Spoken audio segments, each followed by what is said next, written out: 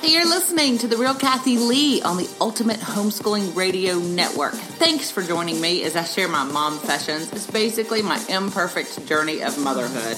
Be prepared to laugh, maybe cry, but hopefully you're going to be encouraged as I share my failures, successes, and offer some tips I've learned along the way. And remember, you've got this. Hey, you are listening to The Real Kathy Lee. I am so glad you are here. Today is super exciting for me because over the past year I have gotten to know this amazing man just a little bit.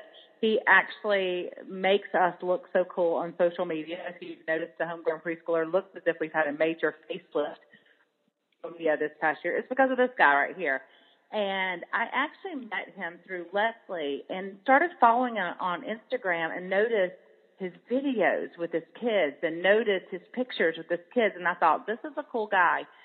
And I love the opportunity that I have now to work with him. But the reason I want to have him on today is because of those pictures and those videos and the way that I see him interacting as a dad. And I thought, you know what? If I have loved this, I bet you guys are going to love this. And you're going to want to, find out how he does it, why he does it. So welcome, Graeme Pitman.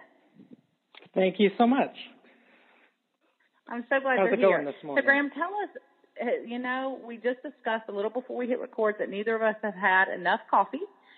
So I'm so sorry in advance to those listening if we're grumpy, or I call it grump at my house. I get grumped when I don't have my coffee, and if we ramble. So we're going to ask forgiveness already, right? That sounds perfect, yeah. All right, so Graeme, tell us about your family. What, grumps? The grumps, for sure, yeah. Yeah. There's like a 20-minute period where I get jumped on in the morning by the kids. But I'm not fully awake, but I'm getting like the why aren't you awake yet from everybody. And my wife is very gracious to let them know Daddy's just grumpy. You can just ignore him for a little while. Yeah. Are you not a morning person? No, not at all. Not at all. Okay, well, tell us the ages of these beautiful blessings that are jumping on you in the morning. Mm-hmm. So my wife and I have 3 kids. We have a newly minted 6-year-old. His birthday was yesterday. And then we have a 2.5-year-old, and she is very particular that we include that half in there. And then we have a 3-month-old. And how's that going with the new baby? Yeah, not being a morning person and having a 3-month-old in the house is challenging. But I will say she's been our easiest baby by far. So she's already sleeping like a champ. She's quiet. She's observant. She just kind of looks around with wide eyes and gathers it all in, and the kids love her. So she's been pretty wonderful. And I love that your daughter includes the half. I think that's such a girl thing because I remember once the half is over, then I'm the next stage. I would always start, until you hit about 40 and you stop doing it. You want to go backwards. You want to go, I'm still, 40 minus 10 or, you want to start. There you go. Yeah. All right. So again, I mentioned that I loved watching your family on social media before I've gotten to know you, and I would always love the pictures, but they weren't just pictures of the kids. They were pictures of you and the kids, or you would be talking about what you and the children had done. It's a lot around books. So tell me, how do you attend with your kids? Because it's obvious you do from how you do it. Yeah, we definitely try to be as intentional as possible. And I think it's all started, like our son is 6 now, but from the moment we saw him, we were just enamored. And we've never stopped talking to him since he was born. So I think it's all kind of born out of just kind of a labor of love. I mean, it just, for me, it fits just along with what parenting is that I make these images, I make these videos because that's my way of expressing almost everything that I express is kind of in a visual way. So it just lined right up with just kind of where my soul aligns as far as output. But it has the effect, or it has the dual effect of becoming posterity. That's something we can look back on and, map out these growths, these stages. But then also it's a shareable thing. So hopefully one of the goals is to encourage people, just by, if we have a good idea or if we have a moment that we think will bring joy to us, then why not just put it out? And hopefully that's what people get out of it, is that they stop for a minute, especially on social media, or just the internet in general. There's just so much noise out there that if you can get people to stop and smile and think, I think there's a great value in that. But that's really more of a byproduct. I just do it because it's what I do. That's the things that I make. So how did you know? Like, sorry to interrupt. How did I? I'm the worst at interrupting because it's so hard on the phone to do that. So with Rowan, I don't know. I had no expectations. Ashley and I became parents. We were both 25. And obviously it turns your life upside down, and people give you advice, but you have no idea what's coming. And so it was just one of those moments where you have all this anticipation, anxiety, and then you get to meet your son or your daughter, and you have no idea what you're thinking. It's like a completely different emotion that you've never felt. And that's never gone away. For me, it's just always there. So we've spent so much time interacting, that I feel like I know, well, I know Rowan, the oldest, so intimately that it's just what we do. It's just easy. It's just fun. I know what he likes. I know hopefully what he needs most of the time. He's easy to read, kind of wears his heart on his sleeve. And then when we've had more, Maddie's our second one, and she's more challenging to kind of tap into. But she's still very young at 2.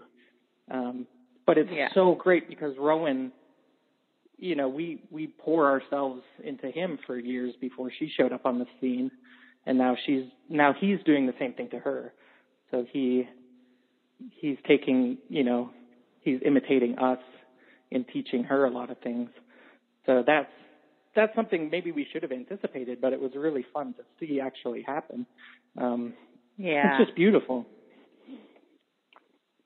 Well, I think that the way you connect, like you're talking about the pictures that you've taken, and I think of the picture of your daughter sitting on the steps with this belly laugh. And I think I've looked at that picture so many times because it did just what you had hoped. I mean, in me, it just created this joyful moment alongside of you. Even though I wasn't there in the moment, I felt as if I was there with her on the steps laughing. I mean, you could imagine the joke that she had just told herself and thought it was hilarious or whatever. You could imagine the story that went alongside that. So I love that you do that. And I think you said something so key, that you invested the time in Rowan, and that's how you got to know him. So I think when we talk about intentionally connecting, we have to realize it takes time and it takes effort, just like any relationship.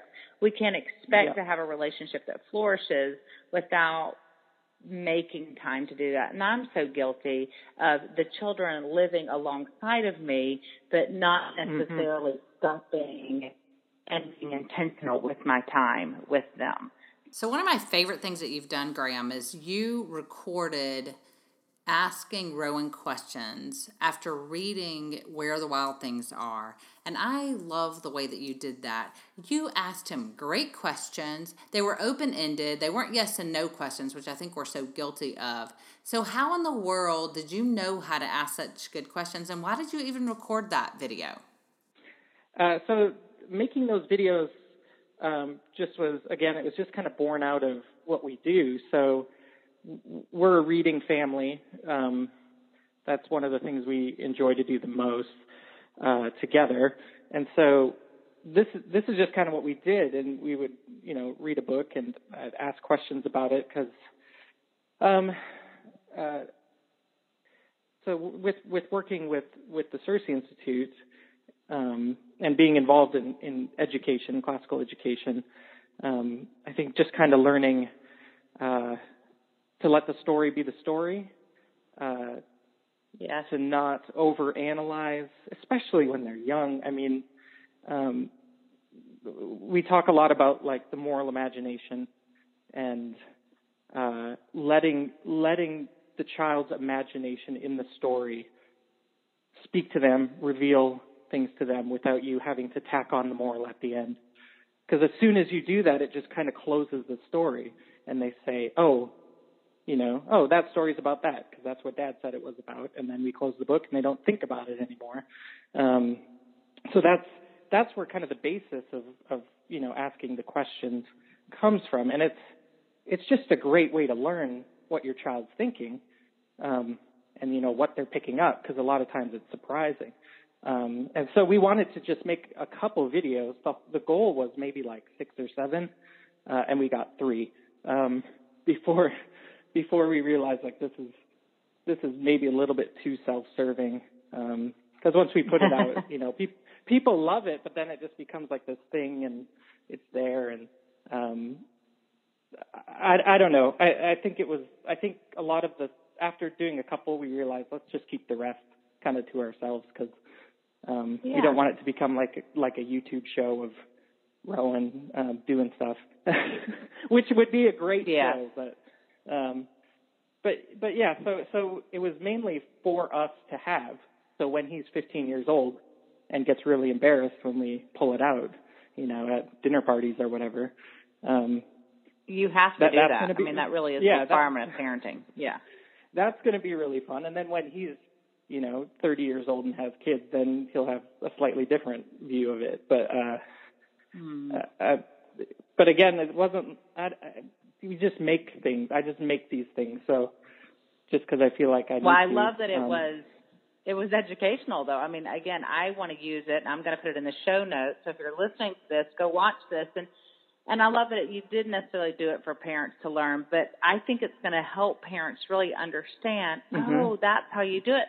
I talk about journaling all the time with young kids. I have journaled with all my children since they were, young. I still have John Michael's journal. He's 22, that he started when he was 3. And we have written and read books similar to you. So we treasure these things. And I love that you're going to, but what I hear from parents is, hey, but I don't know how to do that. How do you even get them talking?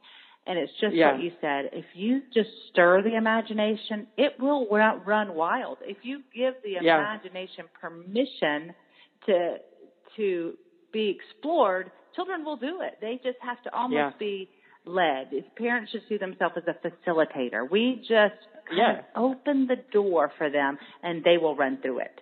So that's what you did in that video, and I think parents will totally see that.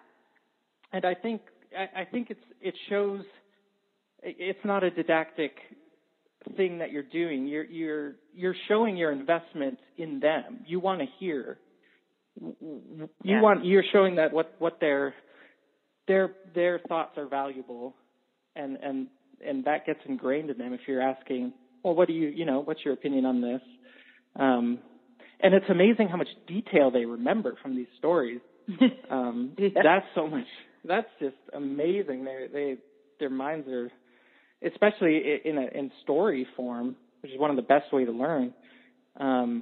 They're so into it that they can absorb so many things that you think they would have forgotten. Well, and I think another great thing to do, and one of my favorites when we read stories, even a lot of the classics, that always will grab a journal or grab, some paper and say, okay, well, what if you were writing the next story after this one? What if you were writing the sequel? What would you do? How would this go forward? And that's always great. So it serves two purposes. It does feed the imagination, but it also helps them know that words matter and words are powerful. Mm-hmm. And if you want a good, strong reader, you are going to want to do this. And if I have never had to teach one of my children creative writing, not one. I mean, they've gone off to college and they've done great because from the time they were young, just like what you've done, they've loved words, they've loved stories, and they've loved the opportunity to tell their own story. So it does so much emotionally, socially for the children, but academically it is also a very powerful exercise for them. Absolutely. So yeah. I can't say enough about that video that you did. I thought it was done. It was just so powerful. It should be a training video, to be honest, for parents because it was so well done, Graeme. I love it. All right, let's take a commercial break. When we come back, I want to just ask you about being a dad. Like, what's the thing you wish you knew before becoming a dad? Because just like you said, everyone gave you advice. I'm sure they still do, but it probably was different than you expected. So quick commercial break, and we'll be right back. The podcast this week is actually sponsored by The Homegrown Preschooler. My business partner is the coolest. She's like, let's sponsor your podcast. So here we are. So if you have not checked out thehomegrownpreschooler.com, you should. It's not just for preschoolers. We offer a full curriculum for children ages 3 to 7. Perfect kindergarten program. Perfect for first and second graders. It's hands-on, play-based. It encourages wonder. It encourages imagination. All the things we're talking about in this podcast each week. So again, website, thehomegrownpreschooler.com, or on all social media accounts, it's The Homegrown Preschooler. Check us out. Okay, so here we are, Graeme Pitman. Graeme, tell us, first of all, before we talk about the things you wish you knew, tell us about your job. Like you said, you mentioned Fair State Institute. What do you do? Mm-hmm. How do you make the money to feed all these babies? So I do quite a few things. Cersei is, I'm the creative director at the Cersei Institute. So I do, for them, I do design work. I do, kind of some strategy and promotion, social media, photography. Every once in a while I'll do whatever grunt work needs done. If we have a special day where things are getting clogged up, I can ship things or I can clean up, whatever. So I do a lot of things there. That's kind of my full-time gig. I have my own photography business, which obviously kind of centered around kids' portraiture for the most part. So I do that supplementally. And then for you guys, I try to create images that reflect kind of your mission of wonder and, again, just make people stop and think. And hopefully see some beauty and then I kind of, sometimes I answer questions on your social media account. You do, so I appreciate that. Yeah, if anybody gets a really gruff answer at 8 o'clock in the morning, it's not Kathy. You're grumped because you hadn't had your coffee and your kids have been jumping on you. Yeah. Now we know. It's just in all caps. What I love, though, too, is the way you are able to capture that wonder in photographs. You really do an amazing job, and I think it conveys that picture to parents. Again, I think parents want to stir their children's imagination. We want to offer, wonder, opportunities of wonder. But, again, often we just don't. We don't know how. I mean, this parenting gig is hard. It's hard. So, speaking of that, what's one thing you wish you had known before you became a dad 6-7 years ago? Well, I wish I'd known that all the food that I buy for the house I don't get to eat anymore. That's one thing. I haven't had a strawberry I haven't had a strawberry in 4 years. I put them in the fridge, and then I go to get them, and these kids are small, and they're just gone. I don't understand. So I'm probably developing some kind of sickness from fruit deprivation. You probably are. Yeah. So I can't remember the advice that I got. I'm sure it was good, and I probably implemented some of it.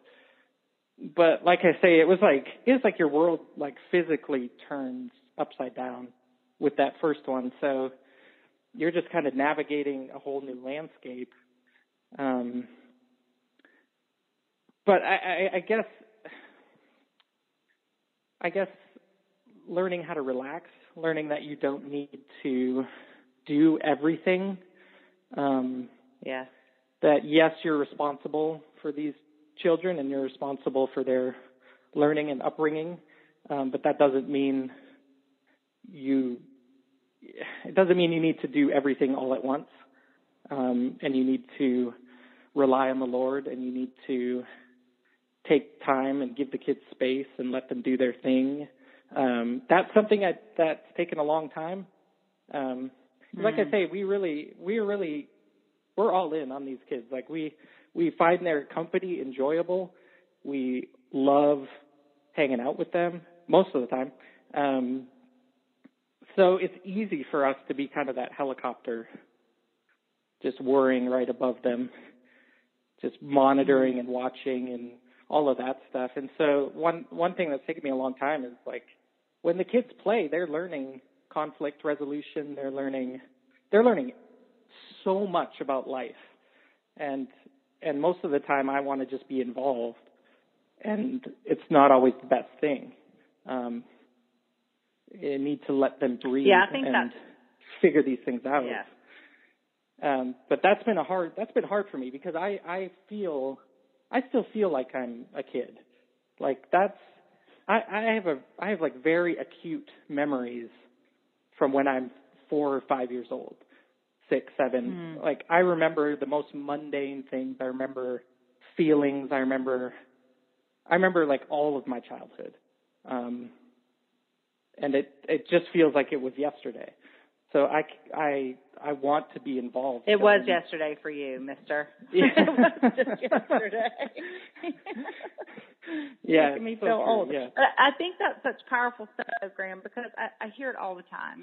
I have a lot of people on, and I do ask that question, what do you wish you'd known? And it is the relax. And I think, gosh, I've been parenting now for 23 years, and I was pretty relaxed because that's kind of my nature, thank goodness. Mm-hmm.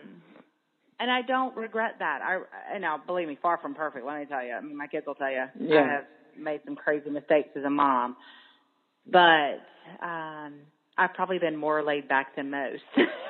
and it goes so quickly. It goes so quickly. And what the other people talk about is just the moments. Those little moments matter. And back to what you're doing and being intentional with these kids, that is so much more important than almost anything you could do, or just those small moments of being involved, but also those small moments of taking a step back and just observing and watching, like you said, the conflict resolution. If they don't learn it at 3, 4, and 5, they're going to struggle with it at 18, 19, 20, 30, 32, 34. It has to be learned at a young age. It's what we know from brain development. So you're doing them a favor by allowing them to figure it out in every area. To figure it out is actually a gift to them. So it sounds like you're learning that at the perfect time. All right, so as we close this up, Mr. Pitman, who I'm so impressed with as a daddy, what is your best advice for a dad who desires to connect? He hears this, or the wife has now made him listen to this podcast, and he's like, oh, that's not me. I can't do it. What's your best advice to how do you do this? How do you connect and be intentional? Yeah, so I don't feel like we're doing anything extraordinary. Like people might see my curated Instagram feed or whatever and think we're amazing, magical, but we're not. We're just involved acutely with the kids, and we're invested. And I mean, we homeschool, so we're also there. You know, they're not leaving us for an extended period of time, so that gives us an advantage. But I'd say empathy is key, and that's something I don't really see talked about too much on the blogs and whatever else. But I think there's a if your discipline and your interaction with the kids is always, you know, because they've done something wrong, and they look at you as like I feel like I am the authority in their lives, but I'm so much more than that to them because I've listened to them. I care about their thoughts, and that's not amazing, but I think it's easily overlooked, and it's increasingly easy to overlook when you just reach in your pocket and pull out your phone every 20 minutes. Yes. That those minutes add up, and it's easy to give up after you've neglected something for a long time, and it's rusty and it's harder to work at. So I think empathy is really key. Being able to look at them in the eyes and ask them questions and try to figure out what they're feeling, and not just react to whatever's happened. But then the going back to kind of that wonder, and it's the feeling that I still feel when I look at colors and when I look at art or I'm out in nature. I feel the exact same way I did when I was 5. So I think I have a big advantage. Yeah, me too. So I actually do the same. I want to make sure that they get that. And we live in the city. We live in Charlotte. And I grew up in rural Alberta, Canada. So it's worlds apart from what I grew up. Wow. I was running around in the fields and out until my mom could find us and yell at us to come to eat. And then I'd scarf down my dinner and I'd run back outside. So it's very different. So I learned early on, too, that I cannot try to project my childhood onto Rowan or Maddie. They're going to have a completely different childhood, but I can try to take those elements that I remember so keenly and that I used to, ponder and grab hold of and search for, and I can try to infuse those moments into them instead of just trying to recreate, scenarios or whatever things I have in my brain that I would love for them to have. So I think there's a quote I heard, and I can't remember who it's by. Maybe a listener can point it out to me, but it said, quality time comes out of a quantity of time. And I think that advice has been key for me. Like, quality time is not like a thing you schedule. It's not like I'm so busy that I need to now schedule in the kids from 6 to 7 to have the quality time. It's just a natural outcome of a quantity of an investment into an outpouring into their lives. Because most of the time it's just mundane, which can be beautiful, and you can make it into something else. But those real moments that are life affirming for them, or an aha moment and things like that has to come from an enormous amount of time. And I mean, I guess that's true with every relationship. It is, and I think that when I ask people to talk about their childhood memories, which I often do in classes, rarely does someone say, "Oh, it was a big trip to Europe." I mean, I've said this on several podcasts before. It is, I mean, again, 99% of the time people go, "Oh, it's every Sunday when my grandpa would show up for lunch," or it's the times my parents walked us down to the creek in the backyard and we would catch minnows. I mean, that's exactly what makes up the strongest memories. It's the everyday events that, like you said, seem mundane, but they really are the most powerful. The conversation you had while cooking alongside with your teenage daughter. It's we go on and on. Yeah. And I think that if you're not spending that time, then you're not going to have those moments. And I was in New Zealand recently, and I visited a park, and it was an amazing park that an author there, I think her name was Margaret Mayhew, that built this park for the children in Christchurch where they had an earthquake, and so she wanted to give back. Anyway, while I'm looking at this amazing park, I noticed something. Not one adult was on their phone. I mean, not one adult was on their phone. Grandparents, parents, siblings were all engaged in this playground. They were pushing each other on a swing. They were jumping on these little jumping pits together. They were all interactive. And I thought, wow, what are they doing here in New Zealand that we're not getting in the U.S.? Because I go to parks all the time here, and at least 50% of the people, moms and dads are on the perimeter of the playground on their devices, and kids are in the middle left alone to build those memories. Mm-hmm. I don't know about you, but I don't want that to be my kids' childhood. I don't want them, and I've been guilty. I mentioned before that Henry said to me one day, Mom, can you put your phone down so I know we're connecting? And that was a pivotal, powerful moment in my parenting that I realized, okay, just what you said, Graeme, we've got to have the quantity of time. You've got to be present if you want to grab those quality moments. You can't really have one without the other. Yeah.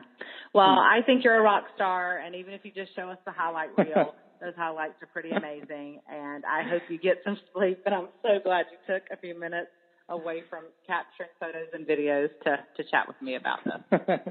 Well, thanks so much. This was a lot of fun.